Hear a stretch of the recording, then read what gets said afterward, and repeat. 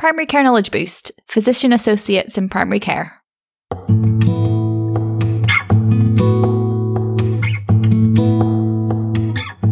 Welcome back. We're very excited to have our first interview with one of the additional roles in primary care today. Yes, we're speaking to Rick Staniland, who is a physician associate. He talks us through how he got into it and what the training involves, as well as how he fits into his primary care team. Yeah, we're also joined by Dr. Ali Lee, who's a GP and is heading up the workforce transformation in primary care in Greater Manchester, to add her thoughts. Would you both like to introduce yourselves for the listeners? So I'm Ricky Staniland. I'm a physician associate working in general practice, have been qualified for the last 2 years, but I work in a few different roles sort of throughout primary care, which I'm sure you'll find much more about a little later on in the interview. Hiya, I'm Ali Lee. I'm a GP and here as Clinical Director for Primary Care Workforce. And the reason we're all here is that we're working on a new roles series to help promote and understand the skills and benefits of all of our colleagues that are going to join us in our primary care networks to help improve and deliver really good patient care. And it's really good to speak to Ricky, one of our physician associates, today. Yeah. Well, you've preempted my second question, Ali. You're right. So you've already set the scene for us. That's perfect. And the first thing we wanted to say was it's probably worth clarifying at the beginning that it's a physician associate, not a physician's associate. Is that right? Yeah, that's right. So I guess it's something that's quite contentious, really, in that, of course, it's almost, I guess, this contentious argument around sort of being part of a team as opposed to belonging to a member of that team. And I guess for me, it's sort of about, I guess it drills down to the core of your own values, really. I mean, we went in this, we trained as physician associates to be part of a medical team, and I guess really not necessarily to be subject to hierarchy and feel inferior, and that you belong to your clinical supervisor, but you work alongside them and with them to provide that patient care. And so for me, I think it says a lot about sort of our identity and what we do and who we are. I think it's a really important point. I'm so glad I asked. I think I was talking to somebody about this recording with you, and they were like, just checked what I'd said, and I hadn't really appreciated that. And I think it's a really lovely point to cover right at the top. Mm-hmm. Yeah, Thank exactly. you. I don't think enough people appreciate that. So yeah, thank you for clarifying for us, Ricky. So if we start kind of from the beginning, with yourself, kind of how did you decide to become a physician associate? Kind of what was the decision, and then what was the training involved in being able to become one? Yeah, so that's quite a big broad question for me, really. So I guess at the age of 17, when I was doing my A-levels, I really didn't know what I wanted to do. Where I started really was I actually just saw an opportunity to do what I was good at the time, and so I pursued chemistry really as an undergrad. And then throughout that, I discovered that I really sort of liked sort of medicine and medicinal chemistry. So then I did a master's in medicinal chemistry. And then thought, actually, what am I going to do with this though in this career? So actually, I then looked at sort of graduate entry medicine, but unfortunately it wasn't financially feasible. So, at that point I thought, oh gosh, I have no idea what I need to do or want to do with my career. So I ended up doing a PGC actually and trained as a teacher initially. I did that at Manchester. And then when I finished my PGCE, I came across the Physician Associate Programme at Manchester just incidentally, and then saw that there was a package to help support people to train within that. And so applied, I guess, really in the hope to try and pursue what I wanted to do initially. And that's where it started really. And I haven't looked back. It's probably the best move I ever made. It felt like a little bit of a risk at the time because when you'd speak to anyone in healthcare, it'd be very much sort of like, oh no, I don't, that I'm not sure about that role. And so it was quite, it felt like I was taking a risk, but, certainly one that was well worth it. And then when I did start the training, I guess just broadly breaking it down, that we started off with a 16-week core block of general medicine where we'd sort of cover core common pathologies. So we'd do sort of a month on gastro and cover most of the core common pathologies. We do then respiratory, cardio, endocrine. those sorts of things within that. Tried to pick up procedural skills throughout as well. So we do obviously things like bloods, carrying out ECGs, doing a set of obs, so that when we did then go on to our clinical placements, following that sort of 4-month block, we would have hopefully some usefulness, or at least have an idea of what might be going on the wards and in practices. So, and that then there was essentially 3 8-week clinical placements that I did. I think I did mine on acute medicine, general practice and surgery. So that was the first year, very much general medicine and clinical placements. The second year then was largely around sort of specialties. So we did peds, obstetrics and gynecology, psychiatry. We'd study them as part of the university course, and then we'd then go and do a short placement or stint in that clinical area, really, to try and reinforce that. So of course it's a very, very intense 2-year program. But what I often tell people is, I think something that's really important to sort of get out there and echo is, for me, is that although it's a 2-year full-time program, that is equivalent to 3 academic years. So when we talk about sort of equivalent time in academic years, it's essentially like a 3-year master's almost now. So I think that's a really important point to make, because people think that almost doing this 2 years is very much a fast track, whilst it is, and it's accelerated and intense, that in terms of time equivalence, it certainly felt like a 3-year. Yeah, that's really full on. Yeah. And then, so once you've qualified, I think it's probably worth kind of talking us through what the role of a PA is, because I think that a lot of clinicians out there maybe don't really understand where you're supposed to slot in to the team. So it might be quite useful to let us know. Of course, yeah. And I think it's a really, really good question, in that actually, I guess a lot of people think that you qualify and pass your national exams and then you hit the ground running. And we probably all know that have worked in primary care or work in primary care, that, or any medical setting really, that you don't just qualify one day and then you're the end product of that. It's almost the start of the journey, isn't it? And so whilst we're trained as general medical professionals and we work in a range of different sort of clinical specialties and clinical environments, I think once you qualify, it really is just nurturing and embedding all of that skill set and knowledge base that you've developed over your training, and sort of moulding it within that environment within which you work. So for me, there was so much of general practice that I had no idea about until I started. A lot of it felt logistical, but then also things that you just don't quite sort of see weighted in the curriculum of the course. And I don't think that's exclusive to PAs, but actually to sort of, to medics as well, in that I don't think ENT and dermatology, those sorts of things, are as heavily weighted as what is expected of that in primary care. So, 100%. So I guess for me, the role of a PA is very diverse, and it's very different from one PA to another. I don't think one size fits all. I've got friends that work in, say, gastro in secondary care, and one of them will be doing endoscopy and the other one's very much more sort of outpatient clinics and more ward-based stuff. So it's so variable from one PA to the next. And that is the same, I think, for general practice, in that I know a number of PAs that work in general practice, and when I tell them what I'm doing, it often is very different to what they're doing. But it's, I guess, in some ways about meeting the needs of the service, the patients, and also what you want to get out of your career, really, for me. And I think primary care is an example of where that works best, in that there's so much opportunity and flexibility for you to work in different ways for both yourself and what's needed of the primary care service as well. That leads us nicely on to why you chose primary care, really. So did you know before starting the training that was something you wanted to pursue, or was it during training that it appealed to you? Yeah, so actually I don't think general practice ever really crossed my mind whilst I was training, until I then went on my first 8-week block in general practice.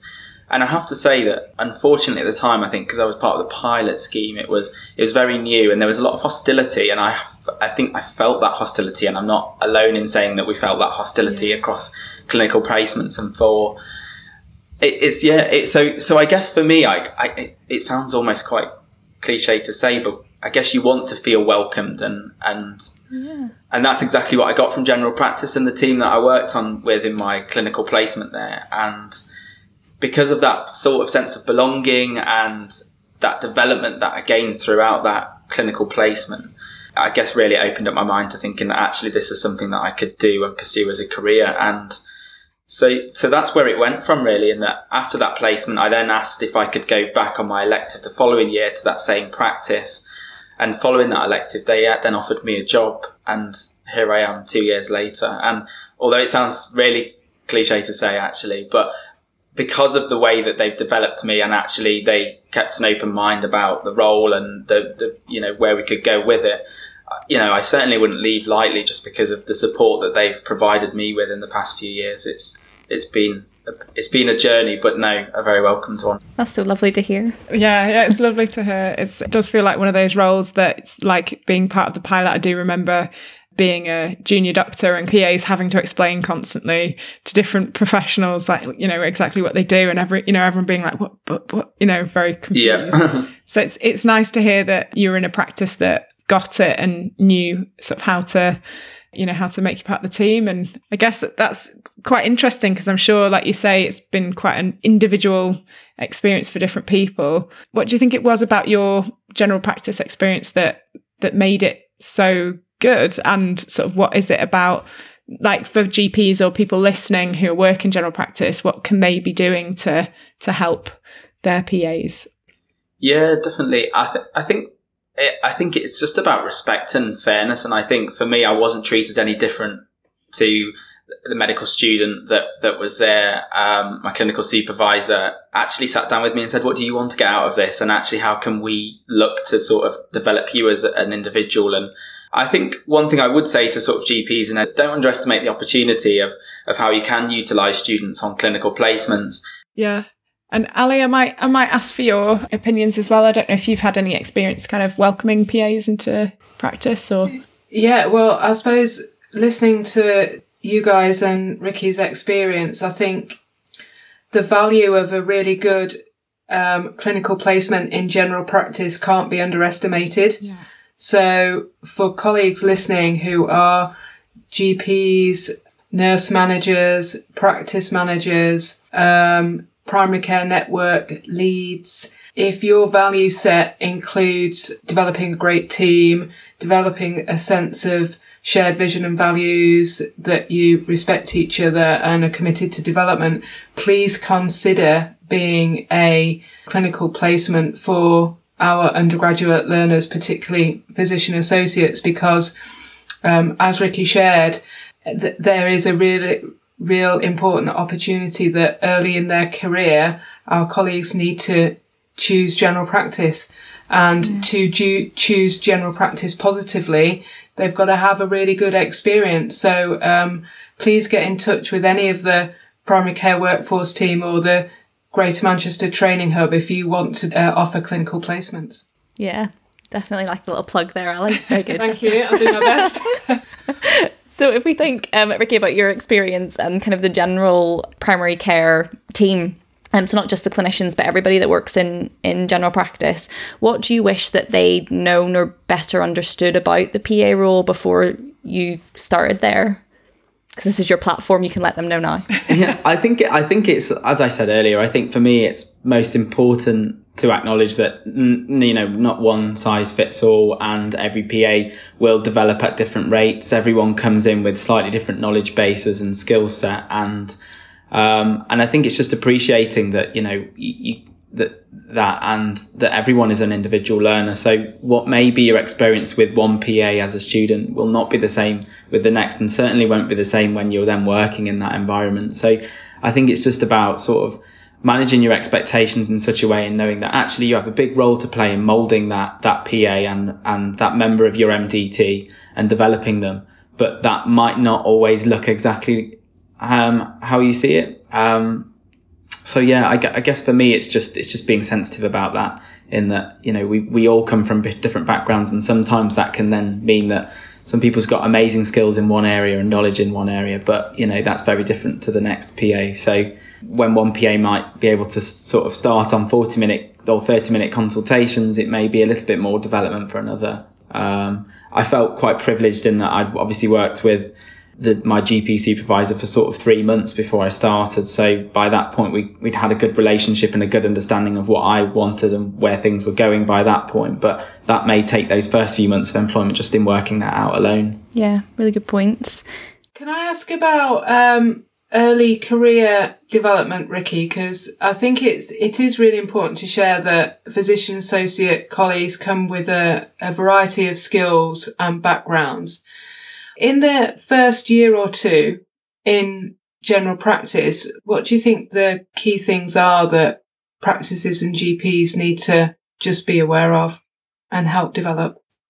Yeah, I think it's a really good question, actually. I guess it depends what the practice wants specifically. So, I found initially the best thing to sort of start off with was very much acute on the day presentations. But, depending on the breadth of that will and may include pediatrics, and that includes ENT, dermatology stuff, which, actually you might need a little bit more development and support with. So I think there are certainly sort of areas and sort of clinical areas which I think need that extra bit of development in the initial phase. I feel like a lot of curriculums very much teach differentials of chest pain very, very well, but then actually when it comes to a very atypical presentation, it's that sort of clinical decision making and manoeuvring around that, and it's managing risk and feeling comfortable with uncertainty is something that takes time. But in the early phase, it's not so easy to accept that, especially when you've only been in the job a little while, and whilst you can be well supported and well supervised, it still feels quite uncomfortable. So I think having sort of that forum to just be able to talk through that clinical decision making, sometimes having that sort of case-based approach, that time to reflect with other PAs or other members of the workforce and that are maybe new as well is really useful. And certainly I found it really useful to have that regular sort of contact with my clinical supervisor weekly in the first year, just to be able to debrief on some complex cases. It's a really good point, and it exactly reflects how Sarah and I felt when we finished GP training. It's exactly the same. You're not ready to go out and do everything by yourself, so that peer support and clinical support from a supervisor is incredibly important no matter what role you're doing in primary care. And then if we flip it on its head a little bit and think about your fellow PAs and PA students, what do you think it's important for them to know about general practice and the workings of general practice? What do you wish you'd known before you'd kind of taken the leap to join general practice? Yeah, what I would say is general practice works in so many different ways. So what you may experience in one general practice is very different to the next. So I probably would say keep an open mind. There is so much scope and flexibility in the ways in which we do work, and that comes then with lots of opportunities. So what I would say is, don't lose sight of the fact that if you're interested in peds, that there's not opportunity, I'm sure, at some point, or whatever you're interested in, to try and pursue a little bit of an interest in that. There's primary care is always changing, and with it, exciting opportunities popping up. But yeah, not to lose sight of the fact that sometimes it is really difficult. We all have bad days, but actually I think provided you've got that good support team and that network in which you work, then actually it makes the job all the more enjoyable, and certainly helps me to get through day-to-day practice working as part of an amazing team. That's really lovely. So just a bit more insight into the sort of general day-to-day looks like for you. Can you talk us through kind of what your career looks like at the moment, or what like a week might look like in terms of what you're doing? Yeah, sure. So it probably is best if I break the week down. Is that all right? Just to sort of give you an insight. Yeah. So my Mondays, I'm clinical in practice. So I start with a normal clinic in the morning. So I see 16 patients. Or at the moment it's obviously all remote. And then in the afternoon, I'm on duty on a Monday. So much like most practices have a duty doctor, it's sort of duty clinician, because the APs will do that as well. So that will be sort of managing any sort of urgent, possibly on the day, things that need addressing, home visits in the afternoon, that sort of thing. Alongside that as well, clinically, I guess we have all the same in the way of DocMan results. So that's typically a Monday, and those clinics really, for me at the moment, are undifferentiated, and I see everything and anything really.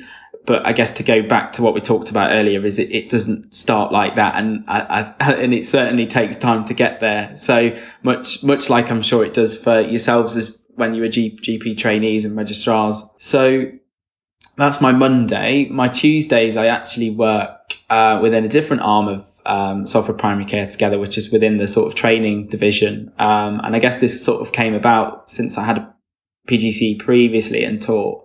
They'd asked me if I'd get involved with some training, and so I joined the team that to design and deliver a general practice nursing foundation course with the University of Salford. So I worked with them to design that. I deliver the cardiovascular disease, men's health, and then lead on the assessment for that. So that's my Tuesdays, which is really exciting and very varied. My Wednesdays is the day where I generally would take lead on the diabetes. So I lead on diabetes for the practices. So we have just over 1,000 patients. So I support really probably the more complex patients. So where we have a nurse at each site that would deliver sort of the general sort of diabetes care, and then those that are sort of quite complex, I sort of look at to try and sort of, I guess, systemically optimize them from sort of a CKD, hypertension, diabetes, look at trying to sort the whole sort of package out with them. Thursdays, I go back to clinical. So I do a session in the morning, a session in the afternoon. And that's my working week. So I condense my hours. So I work 4 long days, and then I have Fridays off. It's my non-working day, but I generally, most Fridays do, locum. So I do a lot of, I generally do it in sort of out of hours, GP out of hours, or in the ED streaming at Salford, which is almost like the primary care. So we're streaming primary care patients and reducing A&E admissions. Really, we're trying to pick up GP presentations. So I'm very good at then saying that's it for the week. I've done my long weeks and then have my weekends off, which is very nice. But I have a very varied week, which is amazing because it means the week flies by. Yeah. It's quite a portfolio. It's a proper portfolio. Yeah, that's so impressive. Yeah, it's wild, yeah. But it really does give you, just from what you're doing alone, let alone what PAs generally can do, you can tell from everything you're doing a lot of the capabilities. Yeah. But I think for me, it highlights the importance of, I wouldn't be in the position I am if it wasn't for having the support and development from the team within which I work. Yeah. At every point we've identified that there's a need for someone to lead on diabetes or to get involved with the GPN course that we're delivering, and or to help out with streaming. And it's been those opportunities that have then led to me getting more involved with them, and then sort of, tailoring my work pattern and structure to that. So yeah, I feel very, very lucky to have had such a great portfolio built up in the last few years alone, but it has been hard work, but well worth it. Yeah. The last thing we were going to ask you was a bit of a soul-searching question, which was about sort of where you see your career going next. But I think you're already at such an advanced level. But it's sort of ultimate end goals in terms of what you want, or what you might think other people generally might want their careers to look like. Yeah, at the moment, I'm very content and happy with where I'm at. But I guess for me, it's the most important thing is just a work-life balance. And I think, there's a big part of that I get from general practice. Even with all these extra responsibilities and so on, I can switch off on a Friday and then come back on a Monday. And for me, I want that to continue regardless of the direction I go in, really. So for me at the moment, I'm quite content. However, in the future, I would like to think once sort of we've got GMC regulation through and hopefully prescribing, then hopefully what will come in the future will be the opportunity to sort of take more of a leadership role within the practice in terms of something like clinical lead, which whilst at the moment is far away, it's something that I think is certainly within reach in the future. So yeah, I think leadership is probably the direction that I'd like to go in, but I'm certainly in no rush for that. At the moment, I am studying to sit the diploma with the Royal College of Obstetrics and Gynecology to upskill in women's health a little bit. But yeah, for now, that's certainly it. Well, I guess that probably leads nicely into our last question that we always ask everybody is kind of take-home points. What do you want the listeners to remember from our chat today? Maybe if we go Ricky, then Ali. What I would say is for those that are working with physician associates is don't underestimate sort of, that the importance of just being welcoming and open-minded in respect of new professionals in primary care. And for PAs out there, it would be, whilst it may not feel like general practice is the environment in which you want to work, but there is so much scope and opportunity for us there. And I think it would make a great career for any PA. And Ali? There's so many points. So I think it's important to just reiterate that physician associate colleagues are trained within the medical schools and have a broad generalist skill set. And as Ricky shared earlier, each physician associate is an individual and has a different background. But early career support, whether it be as a student or early career physician associate, practices, networks, primary care providers that can support good clinical supervision, committed to development, please consider supporting physician associate students in early career.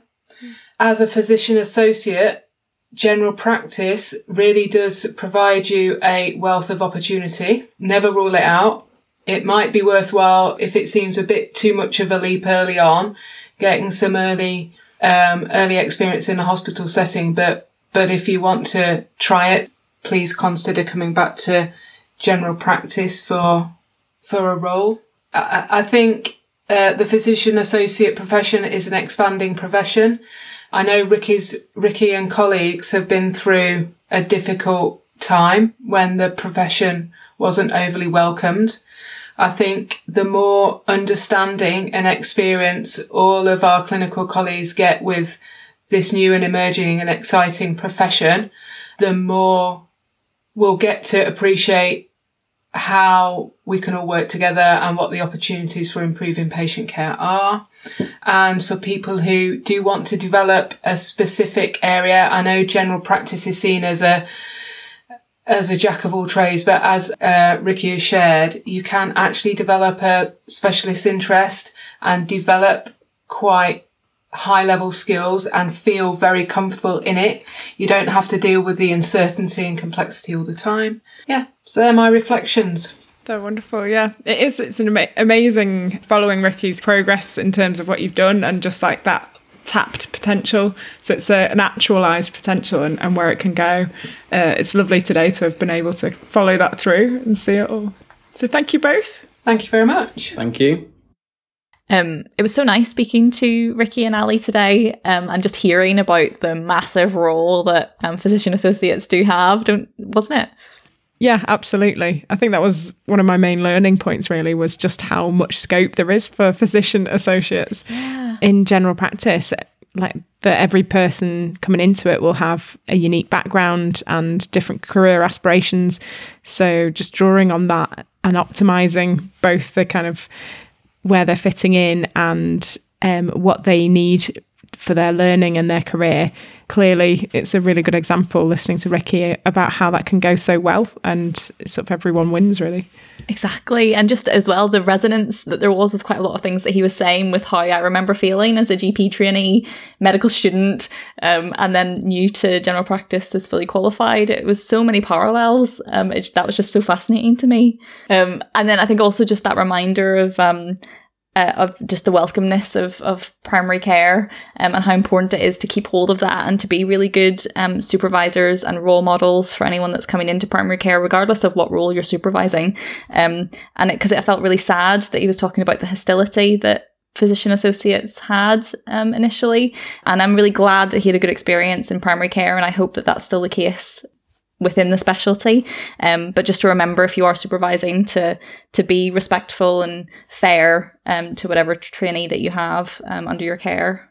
And yes, so there's a lot of different ways that you can get in touch with us. You can send us an email, and our email address is primarycarepodcasts@gmail.com, and we're also on Twitter, and our handle is @PCKBpodcast. Yeah, and we also have a survey link that you can find in the episode description, and that takes you to a SurveyMonkey 1 or 2 minute survey that just asks you for a bit of feedback, really, about how we're doing and what you might want in the future. So thank you to those of you that have been filling that in. That's been really useful to see. Till next time on Primary Care Knowledge Boost.